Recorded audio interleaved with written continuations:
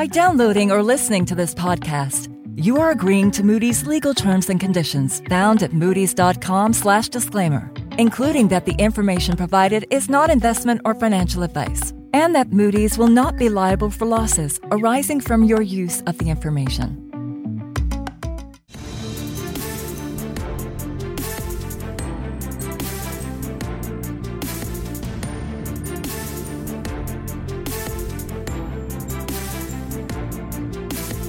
Hello and welcome to another episode of Emerging Markets Decoded.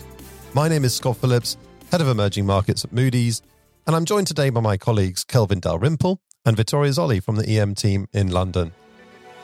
Now today we're going to focus on the possible scenarios for non-financial corporates in emerging markets at what is really a crossroads for the global economy.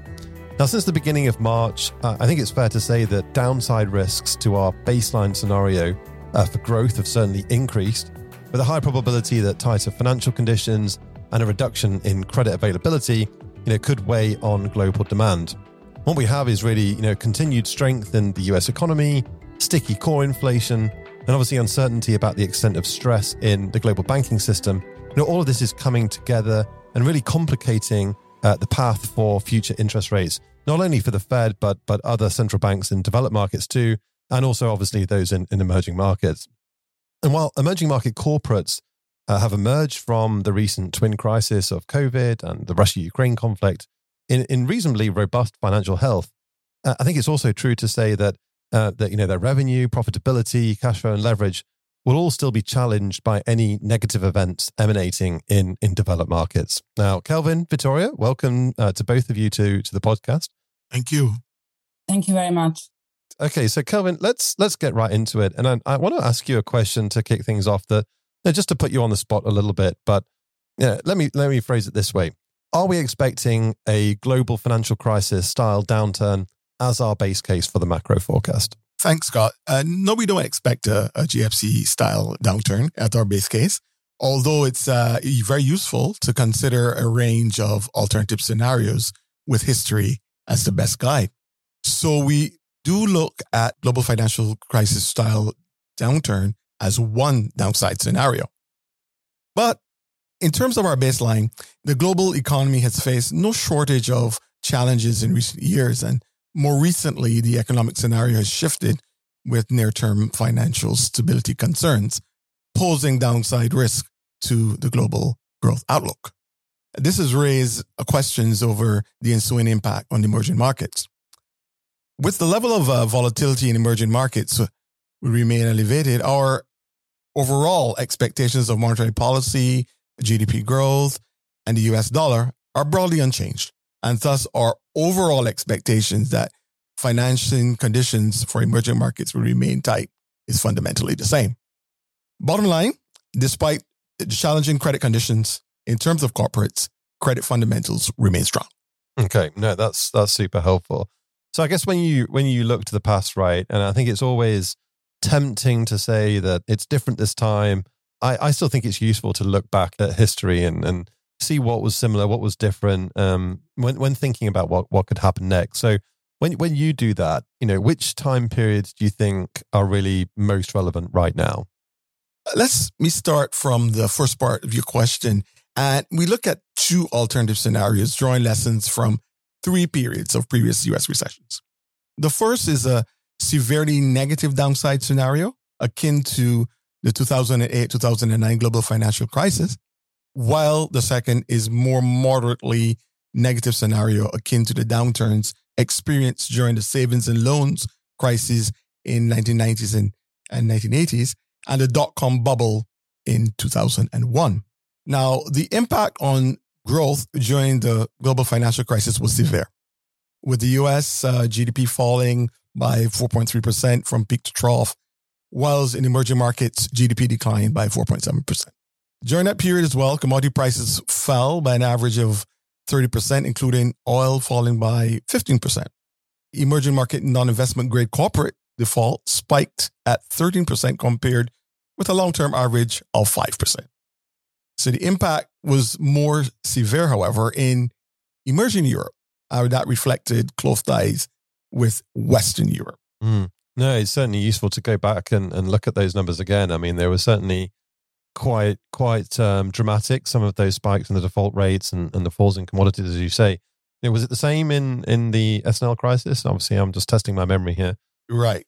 So in our second scenario, when we look at a milder recession in the US, it was more akin to 1991, which followed the savings and loan crisis and the 2001 birthing of the dot-com bubble. In both of these scenarios, the US GDP fell around 1.5 to 2%.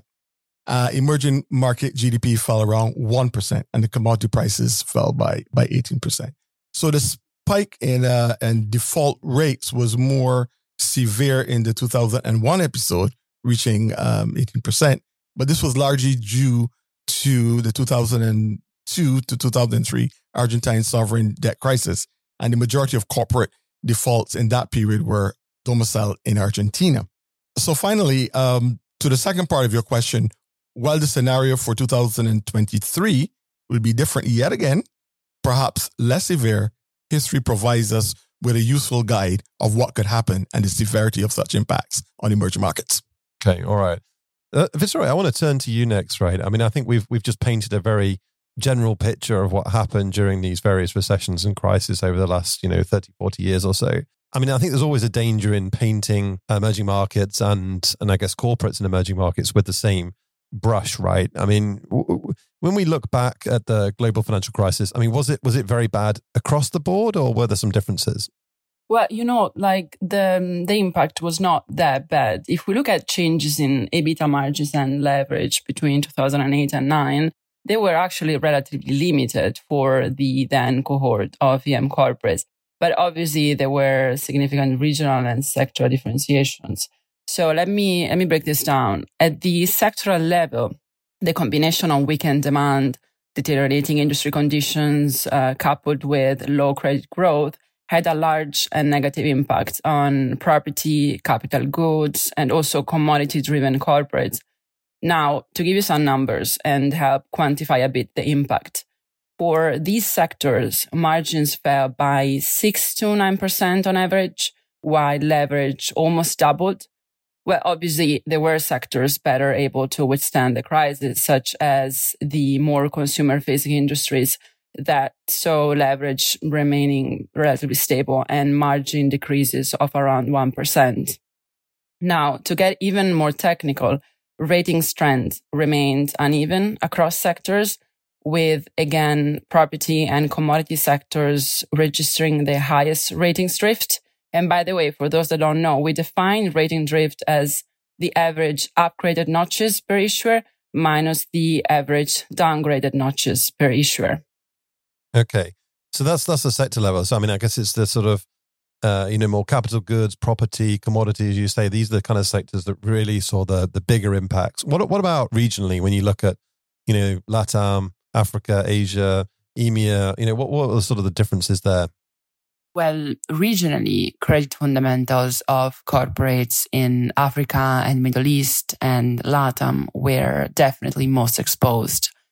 Obviously, the impact followed both the change in country-specific GDP and the sector mix of rated EM companies within each country.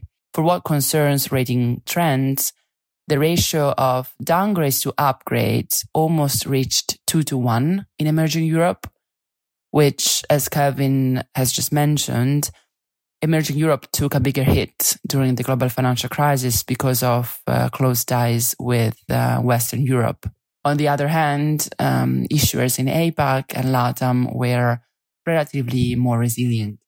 Okay, all right, Vittoria, that was really helpful. I mean, I guess one thing that I would certainly say is that emerging markets now are quite a bit different compared to the global financial crisis, and obviously in the 80s and 90s as well.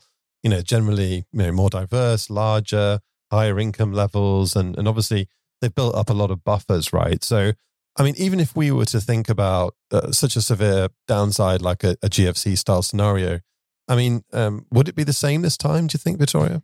Well, the short answer is no. I understand that it is tempting to draw parallels between the current period and the global financial crisis, but EMs have come a long way and will enter any crisis in a materially stronger position than at any time in the past. EM right now have entered the current rising rate environment with generally robust liquidity, having undertaken prudent refinancing and liability management. Also, emerging markets are more resilient in terms of local currency financing and have accumulated meaningful foreign exchange buffers to withstand short-term volatility in financial flows. If we focus on credit, for instance, EM corporate rating mix has improved significantly over the past 2 decades. We have seen the credit quality of issuers improve during this period, as more than half of our total rated EM corporates are investment grade. And if we compare with 2008, where we had only 35% of issuers rated investment grade.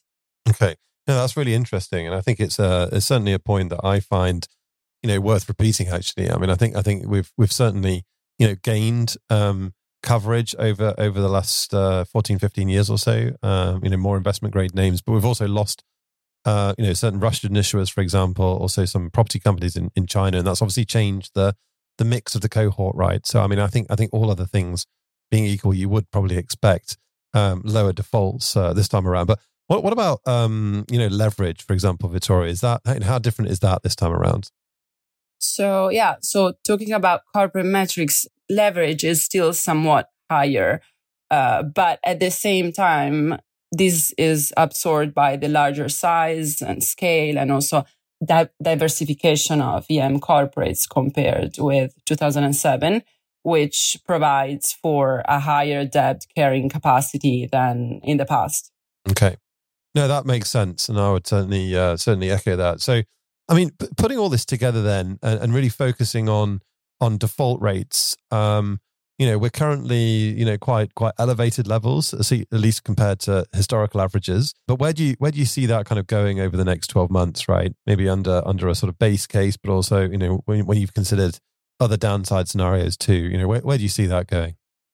So in a few words, we project default rates for EM corporates to fall this year, but to remain above long-term average as credit conditions remain quite difficult. So last year, EM corporate defaults jumped to above 12%, but this was largely driven by Russia's invasion of Ukraine and the related sanctions on Russian entities, on top of the Chinese property sector downturn we saw in 2022.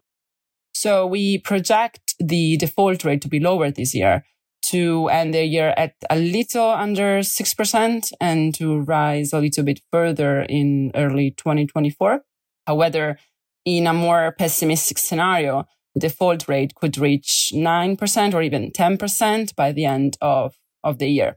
So even in a more pessimistic scenario, EM defaults will be below those experienced during the global financial crisis and also will be below those in the US high yield sector. Wow, that's a great way to sort of finish on there, because I mean, if even in a pessimistic scenario, we're expecting the default rate to be lower than US high yield. I think that for me that's a big takeaway. I mean, Kelvin, maybe just sort of finishing things up then. I mean, we've talked a lot about what quite a sharp downturn could look like, but we also talked at the beginning about the 90s and the early 2000s in terms of the magnitude of the recessions. What kind of impact would that kind of scenario have on corporates? Okay, we've talked about the different scenarios, but ultimately some of the regional and the sectoral impacts would generally be similar, but more benign. During the milder recessions that we have seen in the 1990s and early 2000s, US real GDP contracted an average of 2%, whilst EM's real GDP contracted by 1%. So under a similar scenario for 2023, 2024, we would expect a more benign impact on emerging markets. The current rating mix, we think, also suggests a less severe default trajectory if the next downturn resembles, let's say, 1991 or 2001 recessions, producing a milder default peak. But for me, it all depends on which sectors are more affected. and a higher impact on the banking sector, as in the global financial crisis, could have a larger expected negative impact on the real estate sector, just as it did in the 1990s. Mm-hmm. So I guess it just depends on how many of these stars that we're concerned about align at the same time, right? Well, thanks a lot to both of you. Really insightful conversation today. And thank you for listening. Join us next time for another episode of Emerging Markets Decoded. And in the meantime, if you do have any comments or topic suggestions for us, please feel free to email at empodcast@moodys.com. And thanks for listening. Thanks for listening to this Moody's Talks podcast. To find out more about the topics discussed, please follow the links in the show notes. You can check out other Moody's Talks podcasts by visiting moodys.com/podcasts.